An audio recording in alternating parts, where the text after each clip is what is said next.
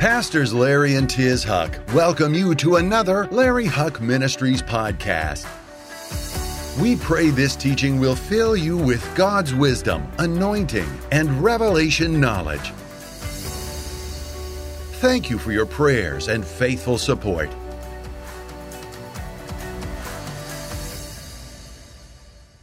And it's an amazing thing that the downfall of America began when we took prayer and the Pledge of Allegiance out of our school.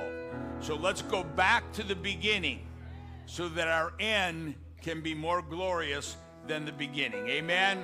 Put your right hand over your heart. Say this with me. I pledge allegiance to the flag of the United States of America and to the republic for which it stands, one nation, under God, indivisible, with liberty and justice for all. Somebody shout, God bless America. Give your neighbor a high five and tell him we can do it again. Amen. So we're going to do God bless America at the end, okay?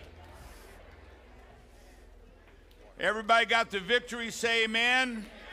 Everybody believes our best is yet to come? Say amen. I want to ask you to open your Bible this morning to the book of 2 Chronicles. 2 Chronicles. It's on page 649. And we're going to continue to talk about how can we be the light in a world of darkness. The Bible says, the Lord says that you are the light of the world. Who's the light of the world? You are. You're the light of the world. And the only way, and I know I keep saying this, but the only way for darkness to exist is in the absence of light. Now, the devil's making it very uncool to be the light of the world. The devil's doing everything he can to make it uncool, to be holy, to be moral, to be a Christian, to quote scripture. He's using all kinds of arguments, and that's why I'm teaching these things on this week, to give us the weapons of our warfare. And the weapons of our warfare, they're not carnal, they're not of this world, but they're mighty in God. And one of the main weapons, aside from knowing Jesus Christ as Lord and Savior, is knowing what the Word of God says.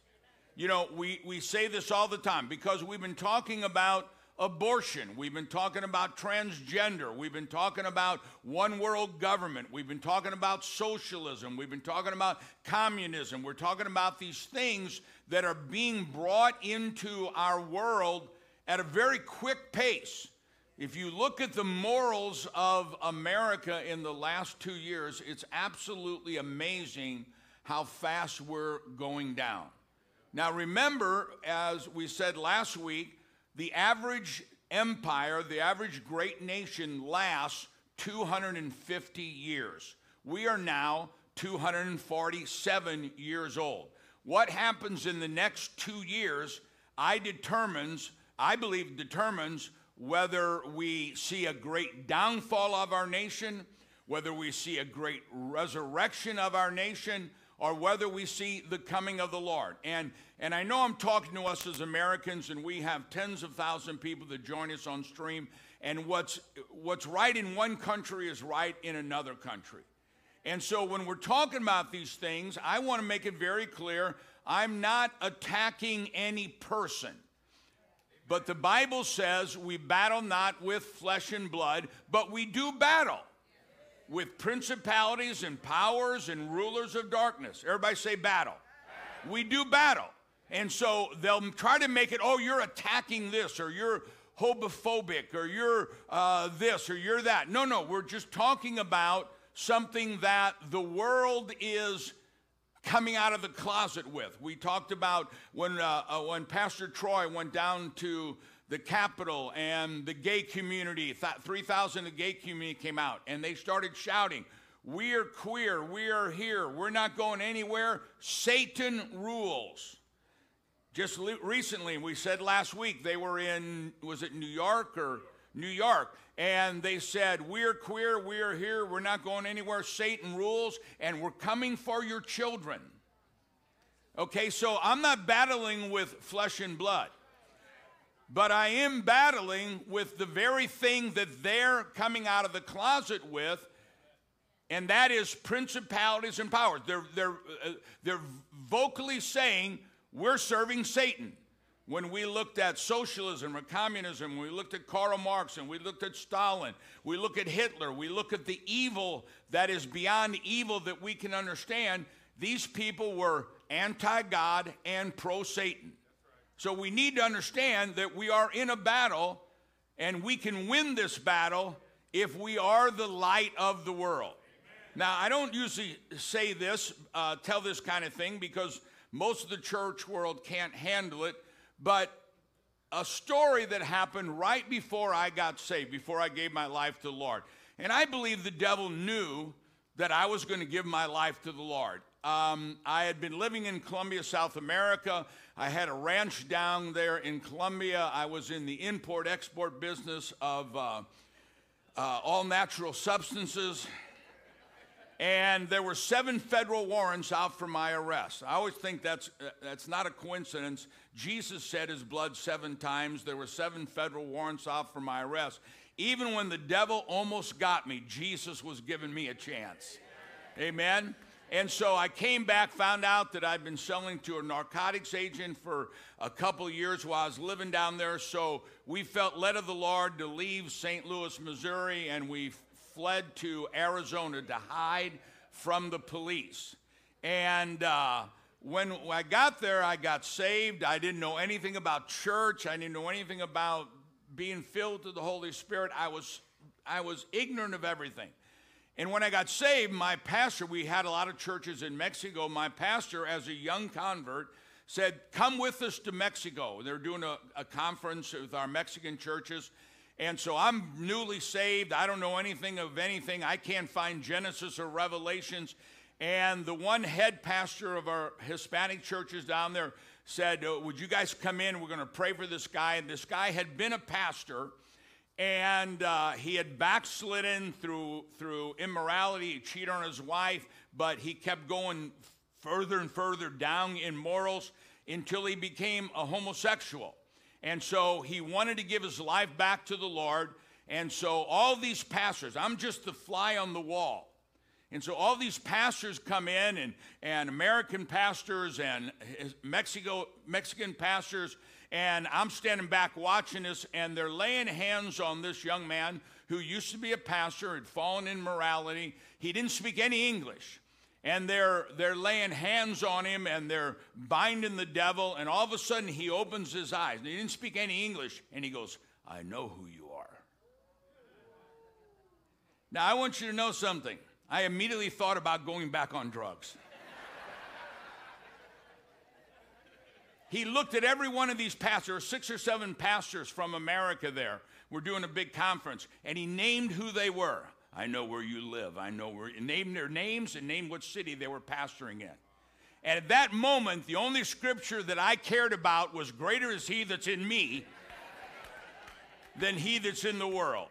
Now, in the almost 50 years that Tiz and I have been married and in the ministry and preaching the Word of God, I've seen hundreds and hundreds of these kinds of things. And the only reason I say it is you've got to understand, we battle not with flesh and blood, but we do battle with principalities and rulers. You know, I'm thinking when I get through this series, I'm going to do a series on understanding the armor of God. God says to put on the armor of God. He didn't say put a tutu on. He said put on the armor of God. Why? Because we're in a battle. But we need to understand, if we'll stand and fight, greater is he that's in us than he that's in the world. Amen? So I want to emphasize, we battle not with flesh and blood, but there is a battle going on for your life. There's a battle going on for your family. There's a battle going on for your children. There's a battle going on for our state, our city, our nation, for the world, because we are closer to the coming of the Lord than we have ever been before. And every one of these battles that we've been talking about, whether it's Balaam or Moloch or whatever it is a sign that we are close to a one-world government, one-world economy, and one-world religion. But I read the end of the book, that if we do what God calls us to do, we're not going home with a moan, we're going out with a shout.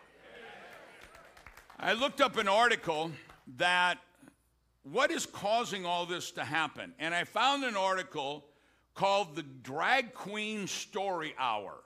It's out of the Daily Citizenship. In fact, there was another one, I think, by Focus on the Family. And what the Drag Queen Story Hour is these men dressed up like women in dresses, inviting you to bring your children to a library to have them read stories about being transgender. And in the article, they finally admitted, they said, and I had a list, there's like 30 things they admitted to, that they admitted in a nutshell that we are grooming your kids. We are grooming your children. Now, that shouldn't shock us because, like we said last week, they said in the New York Gay Pride Parade, we're coming for your kids. Now, I don't know about you, but there are 3 things you don't do to me. 1, you don't kick my dog. 2, don't ever insult my wife. And 3, don't ever put your hands on my kids. And if you don't feel like that, shame on you. Because if they're coming for our kids, I got news for you. We're coming for their kids, and greater is he that's in us than he that's in the world. Can I have an amen? Now, you can call that hate speech if you want, and I went all through that, but it's not hate speech. We understand that we are the answer because we have Jesus Christ in our hearts. Read with me in 2 Chronicles, chapter 7, starting with verse 12. Then the Lord appeared unto Solomon by night and said to him, I have heard your prayers and have chosen this place for myself as a house of sacrifice. When I shut up heaven, and I want you to look at that, when I shut up heaven and there is no rain, or command the locust to devour the land, or send pestilence among my people, if my people, everybody say if. Say if again. If my people who are called by my name will humble themselves and pray, seek my face, turn from their wicked ways, then I will hear from heaven, will forgive their sin, and heal their land. Now my eyes will be open and my ears attentive to prayer made in this place. For now I have chosen and sanctified this house, that my name may be there forever, and my eyes and my heart will be there perpetually. So Lord is talking obviously to Israel, but I want us to look at these words as God is not just talking to Israel, but he's talking to us. And in that, just take a moment to look at the parallel between Israel and America. Israel and America are the only 2 nations in the history of the world were founded to serve God. Now I want you to think about that. Israel was founded to serve God. America, by our founding fathers, was founded to serve America. Israel abandoned God, and we know what happened when they abandoned God. God removed the protection, and their enemies came in and destroyed them. After the death of King David, the nation was divided in 2, those who want to serve God and those who don't want to serve God. And when that division came, a kingdom divided against itself cannot stand, and this division opened the doors for the enemies to come in and destroy the nation of Israel. So in looking at this and realizing these words are for Israel, but looking at that, the reality is, and I think it was Biden a few months ago said, we are a nation not founded to serve God. Well, I beg to differ. Look at our history. We are a nation to serve God, founded to serve God, and Israel was a nation to serve. We are unique in that. And when God chooses us, he gives us a responsibility. So has America abandoned God? Well, last week we read some things by the signers of the Declaration of Independence and saw how almost every one of the ones who signed the Declaration of Independence said we must have God and we must have the Bible in our nation in order to survive. Well, I want to go from the signers of the Declaration to what different presidents of our nation have said. The first thing I want to look at is President Franklin Delano Roosevelt. Listen to what he says. He says, in the formative days of this republic, the directing influence the Bible exercise upon the fathers of our nation is conspicuously evident. This book, the Bible, continues to hold its unchallenged place as the most loved, the most quoted, the most universally read and pondered of all the volumes which our libraries contain. We cannot read the history of our rise and development as a nation without recognizing with the place the Bible has occupied in shaping the advances of the Republic. I suggest a nationwide reading of Holy Scriptures for a renewed and strengthening conduct with those eternal truths and majestic principles which have inspired such measure of true greatness as this nation has achieved. Boy, if we ever need those words again, that we need to come back to the Bible and realize that it's because of God and the words of the Bible that this nation is great. I said last week, why are millions of people trying to get in? You don't see millions of people trying to break into Iran. You don't see millions of people trying to break into Syria. But they're trying to break into America. Why? Because America is the most blessed nation on the face of the earth. But if we remove the one who blessed it, we'll end up being one of those nations that nobody wants to be in.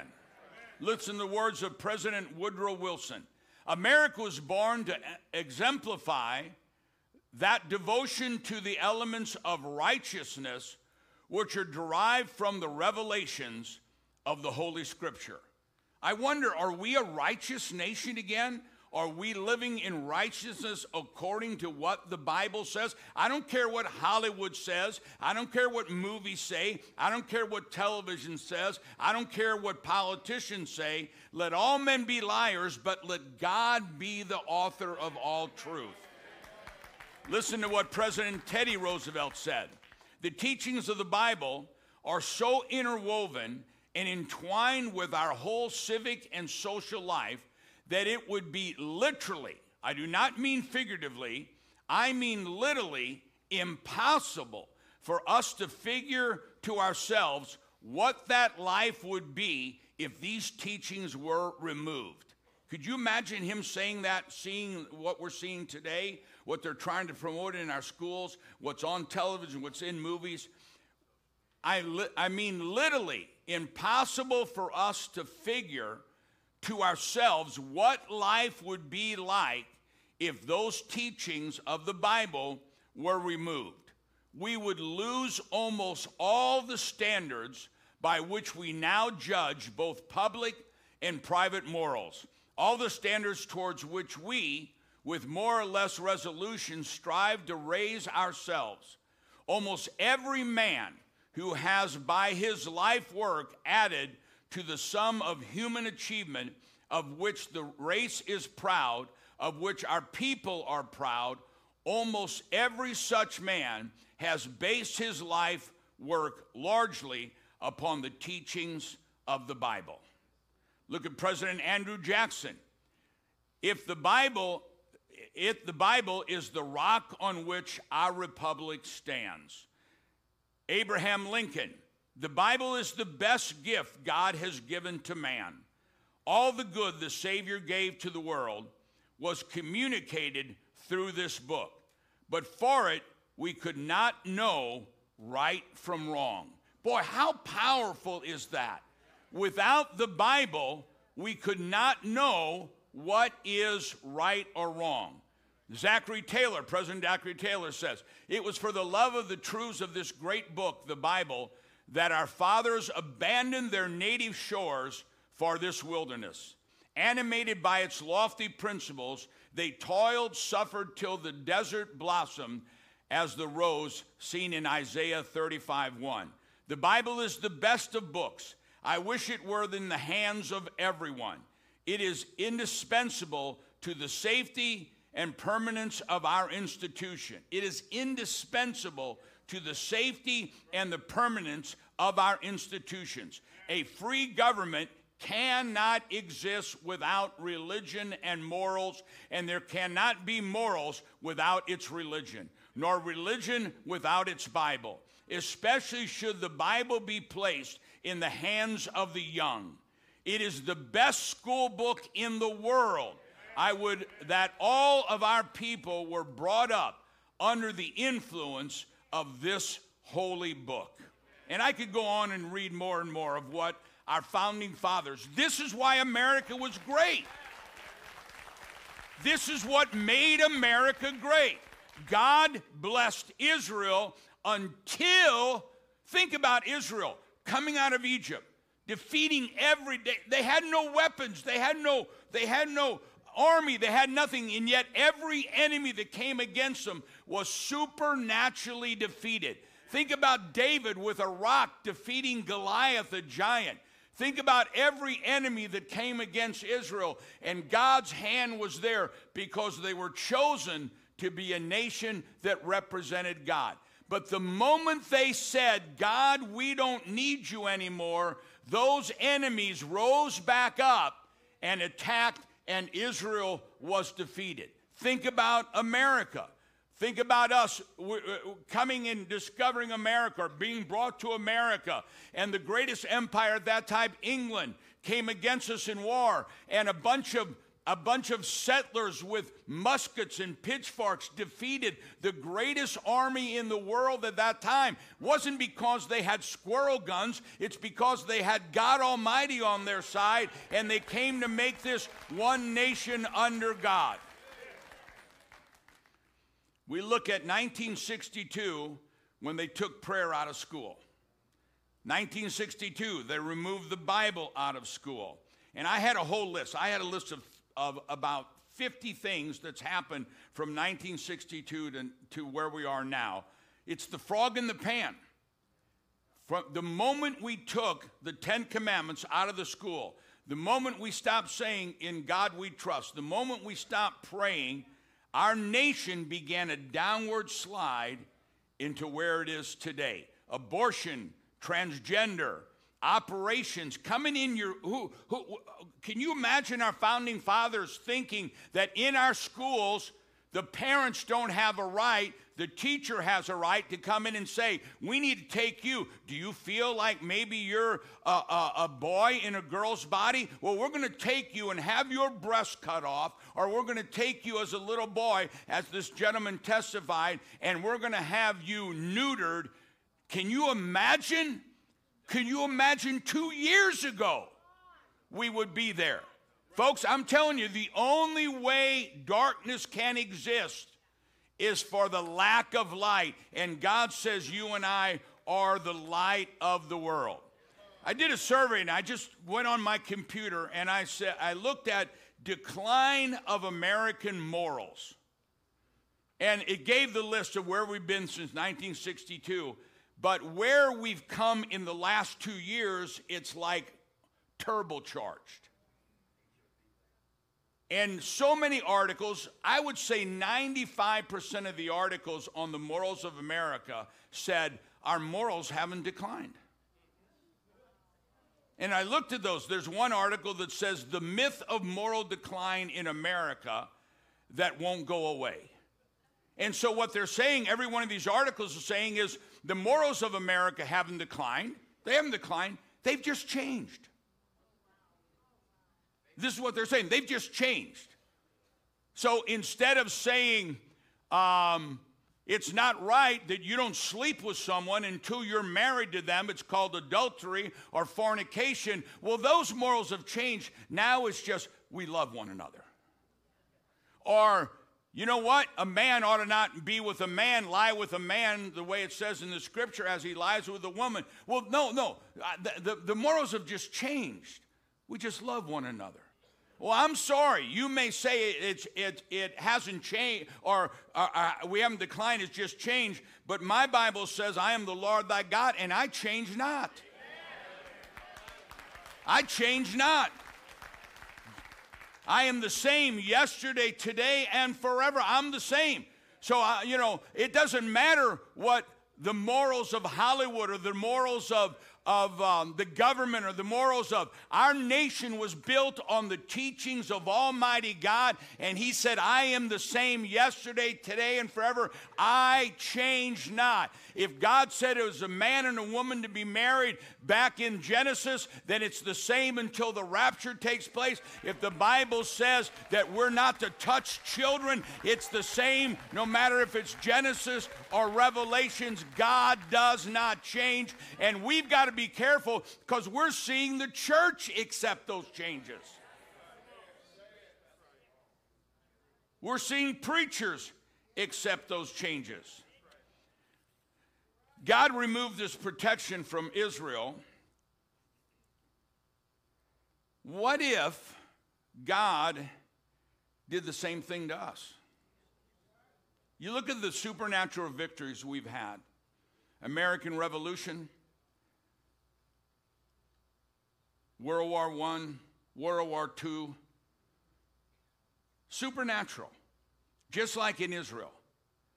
And when we look at that, we need to understand it's because God has given us divine protection. Let me show you something that's really eye-opening. In John 5, Jesus goes and a man has been infirm for 38 years.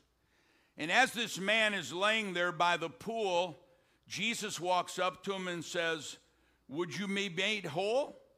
And I think God's saying that same thing to all of us as individuals, us as a nation, us as a world. Would you be made whole? And what did the man say? He said, well, when the angel stirs the water, I've got no one to help me down there, and by the time I get down there, it's over. And Jesus said, you don't need that. You need me. And then he says something very peculiar. He says, now go and sin no more, lest the worst thing comes upon you. Now, here's the whole point of this message. Go and sin no more. He could be saying that to an individual. He could be saying that to a church. He could be saying that to a city. He could be saying that to a state. He could be saying that to a country. He could be saying that to a president. Go and sin no more, lest a worse thing comes upon you. Now, we know of Jesus in, Matthew 7,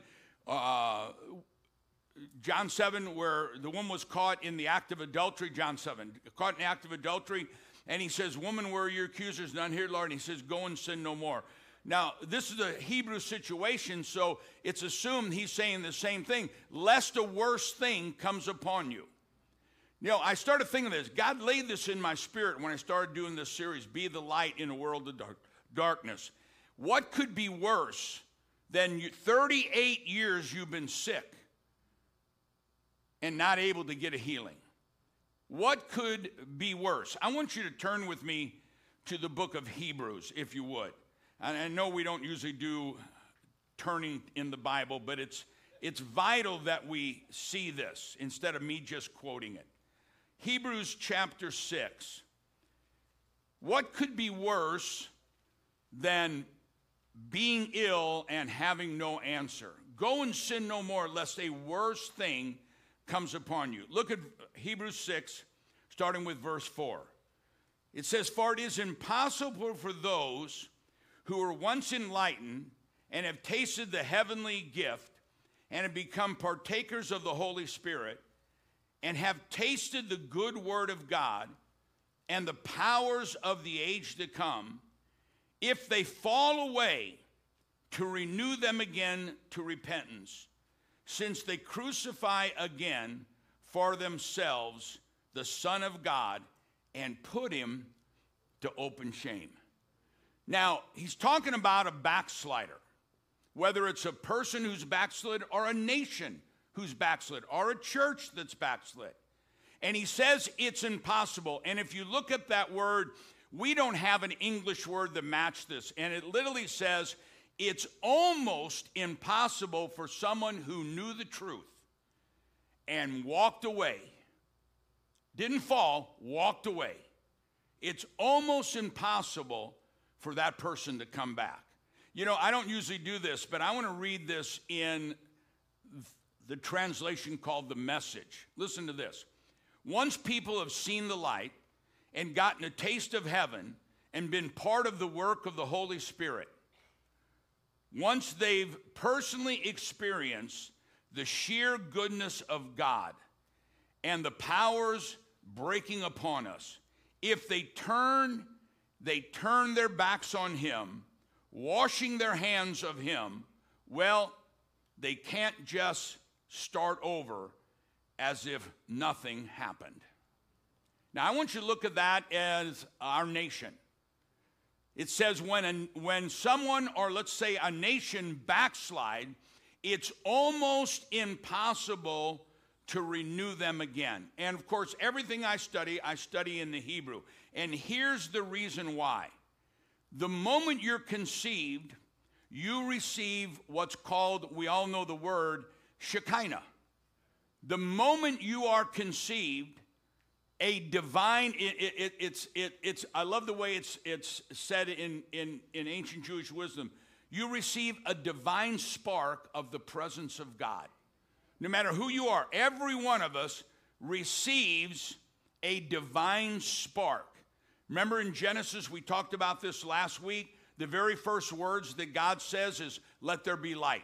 You know, and I could teach a month on this, but think about it. The very first thing God says is, let there be light. But then it's not for 6 or 7 verses that he creates the sun and the moon for physical light. He's not talking about physical light. He's talking about let there be spiritual light. Why would God create light when there was nothing to see or no one to see it? What he's saying is, from the beginning of time, everything that I create is to have that divine light of God, that divine spark of God. You know, in Hebrew it's called neshama, and it means a connection to God, a portion of God, a divine purpose, a soul, a divine spark. Your soul is that divine spark. And God says, if you backslide, it's almost impossible. If you know the truth, not that you fell, not you made a mistake, but you know the truth, and you turn your back, that divine spark begins to go out. Say, well, that can never happen. Look what's going to happen after the rapture. After the rapture, there will be no restraint of evil. The devil will do through people everything unimaginable, worse than what we're seeing now. And why will that be? Because that divine presence, that Shekinah, that is still here as long as God's children are here. As long as we're here, there is a divine presence that is holding back the darkness. But once we're gone, there is no divine spark. There is no divine presence. The fire of God begins to go out, and the world becomes darker. It's called the connection to God. And so when we turn our back on God, whether we're a person or a nation, it's what's called backsliding. We've all heard the term backsliding. And if you remember that we read last week when God says, return unto me, all you backslidden nation. And the word return, teshuvah, shuvah, ends it with the Hebrew letter bet. It's the first letter in let there be light. So what God is saying is, let there be light. Everywhere you go, let there be light, let there be light, let there be light, let there be light. And he's been saying it since the beginning of Genesis. But he says, return unto me. And the word return ends with that letter bet.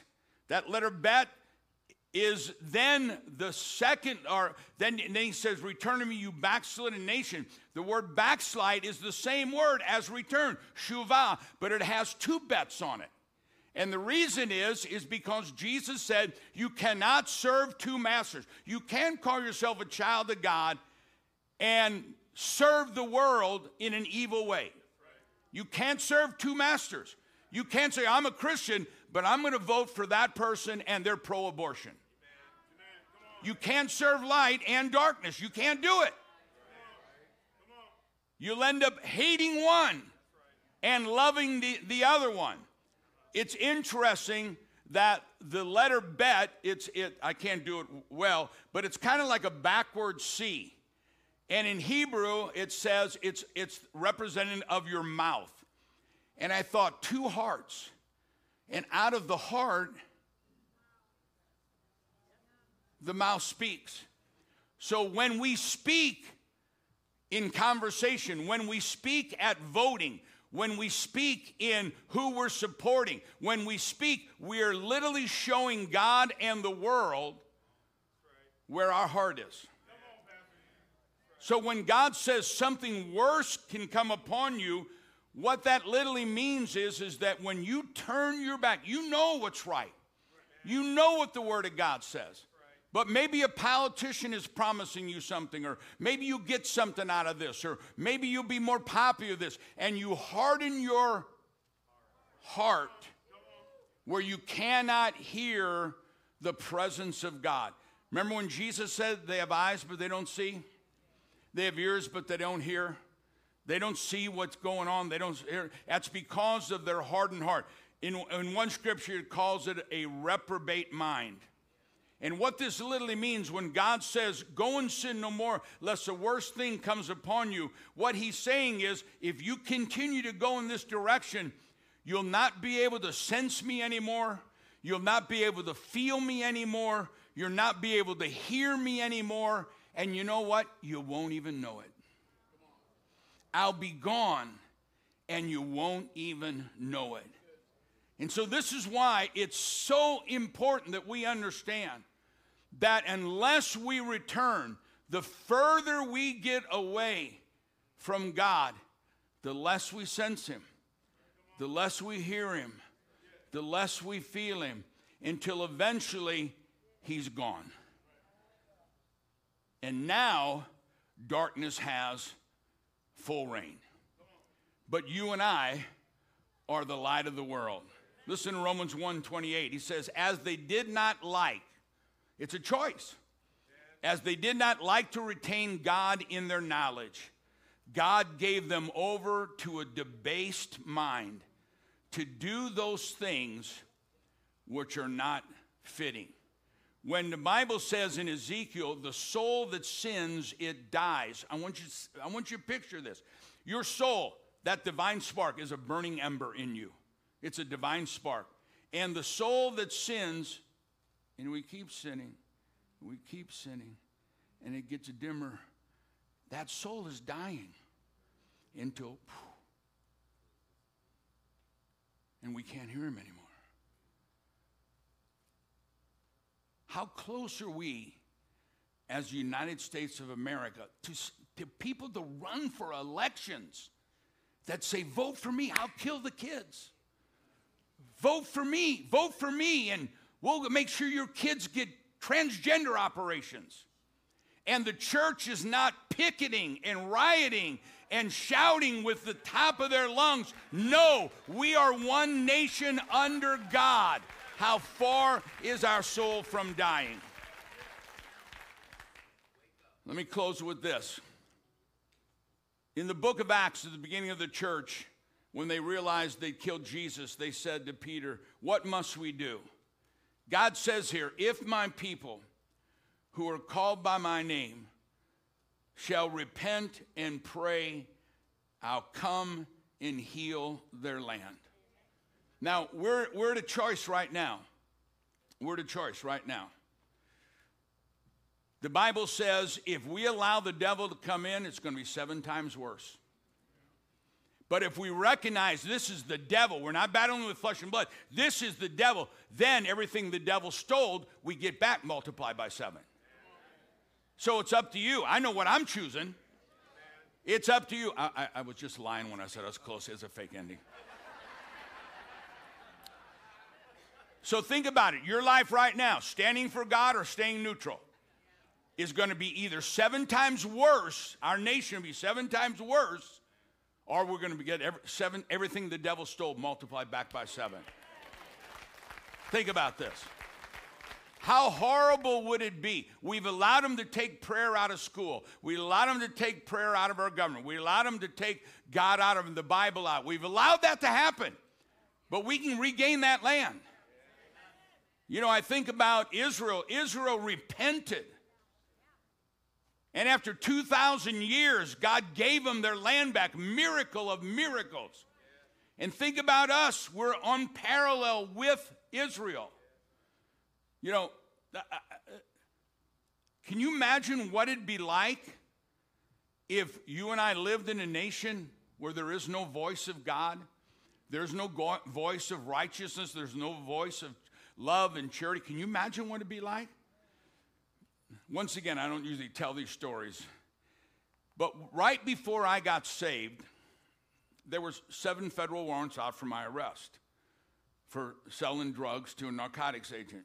So I ran. On the way out of town, we were living at that time in Cape Girardeau, Missouri, and myself and 2 girls that were friends of mine, we got in our hippie Volkswagen van, and we were leaving town, and a friend called us and said, hey, I just got some new drugs in. Stop by. So we stopped by and took a bunch of drugs. And I overdosed. And I really believe the devil tried to kill me. The devil doesn't know everything, but I believe the devil knew if I got out to Arizona, I'd get saved. I don't believe he knew everything, and so, you know, I'd never been in church. Donna, our friend, had never been in church, but Gail, our other friend, she was raised in Pentecostal church. And she was backslidden. She knew about everything. And so I overdosed on these drugs, and for 2 days, I was underneath the kitchen table holding on to the legs. And for 2 days, I kept screaming, don't leave me here. God, don't leave me here. So when I came out of that overdose, and we were in the van, and we're heading out towards Colorado, Gail says to me, she said, what was happening with you? I said, what? She said, you were under the table 2 days, holding onto the kitchen table legs, saying, please, God, don't leave me here. And I knew nothing about church. I knew nothing about God, knew nothing about Jesus, nothing, zero, nothing. And I said, it was the weirdest thing. I said, I was standing on a hill next to God. And I'm looking at myself, and it's a vast desert and full of flames. And I'm locked in this black box. Now, I knew nothing. Now, she was a backslider. You know, we're doing drugs, we're doing everything, and I said, and I can see the Lord out of the corner of my eye, God. I didn't know who, Jesus or God. I didn't believe any of that.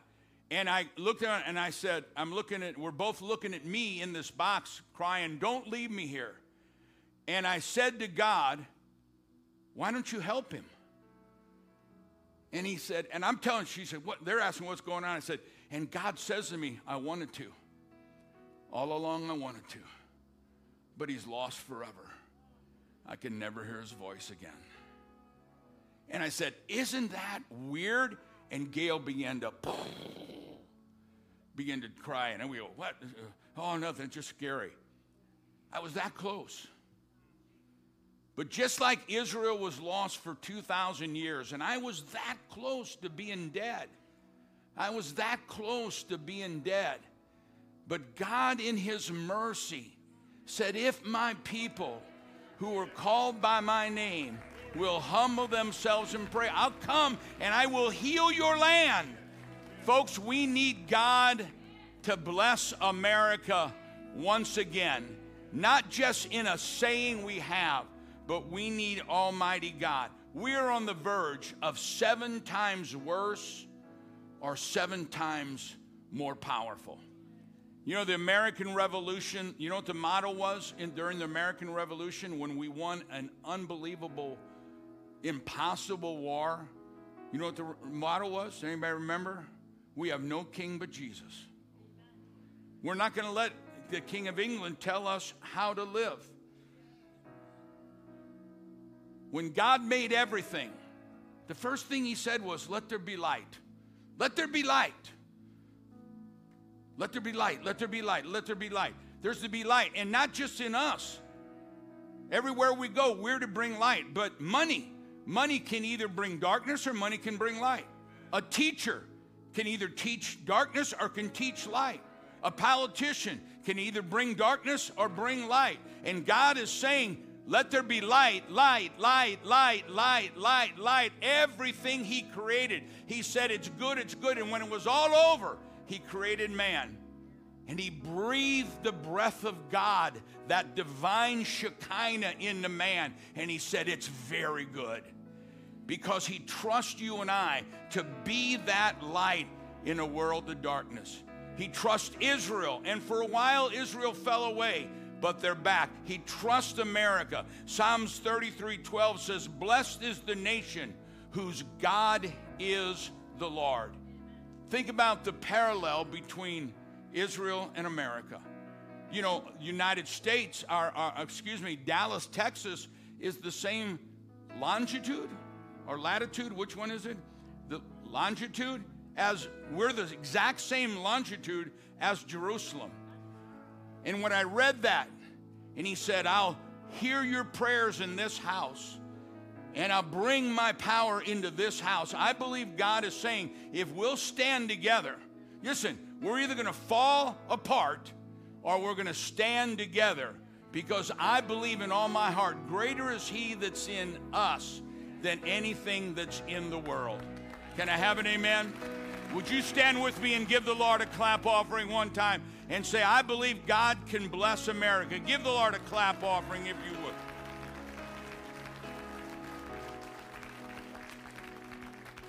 He created everything. And then he created us. And the Bible says he breathed in the man's nostrils. Ancient Jewish wisdom says he took a part of himself, divine Almighty God, and he put it into each and every one of us. Let me ask you personally, is your ember, is your spark been getting dim? Well, you know, if I say something, I won't be cool. Or if I say something, you know, at work, or if I say something, we're the light of the world. We're the light of the world. And you know what? The darker it gets, the more important the shining light is. Amen? I want to end it with this. You know, we said last week, they're shouting, we're queer, we're here, we're not going anywhere, Satan rules, and we're coming for your children.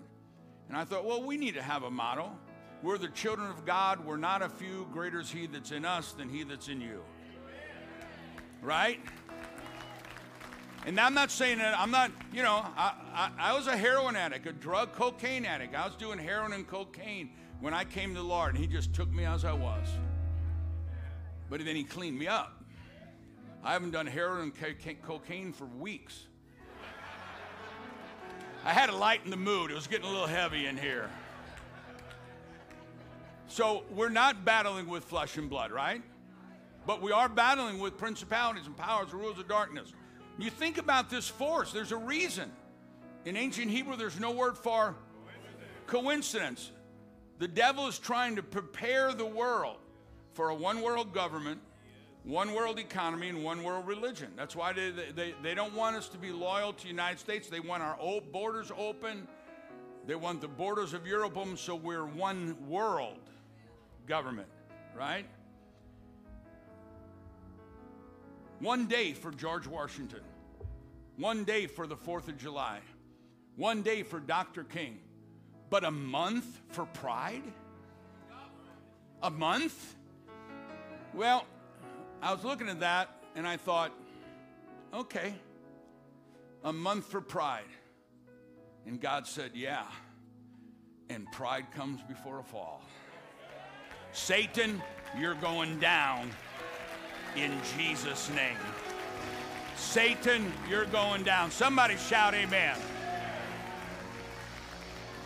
I want us to stand. I want to ask Candy, and after she sings this, I want to close. I want to seal us in prayer.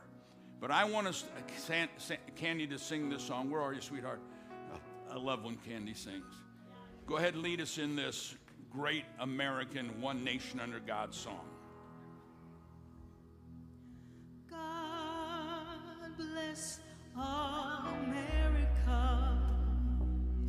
land that I love. Stand beside her and guide her through the night with the light from above, from the mountains to the prairie, to the ocean, wide with foam.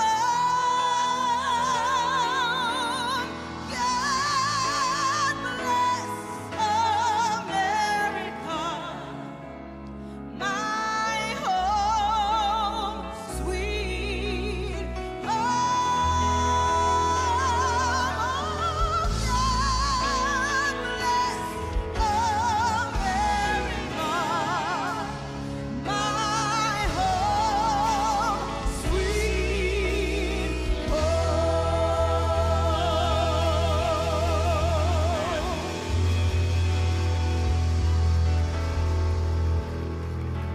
If my people who are called by my name, Christians and Jews that love the God of Abraham, Isaac, and Jacob, if you humble yourself and pray, repent of your sin, I'll come and heal your land. God said that to Israel, and he did it. Took 2,000 years. I don't know that we have 3 years. So I think we need to get on the praying and repenting treadmill right now. Amen. We need to be people that say, you know what? For me and my family, I'm serving God. And I think God has allowed me to say these things because I'm not the normal pastor. I'm not. I wasn't raised in church. I wish I was. I was raised in the streets. I've done every sin imaginable. I never wore a dress. Well, one time, but that was in college. That was a long time ago. I actually did wear a dress one time in college. I was a freshman on the football team, and as initiation, I had to come out, all the freshmen had to come out in dresses at halftime at the basketball game and play a basketball game. So if you ever see a picture of me in a dress, I have a reason.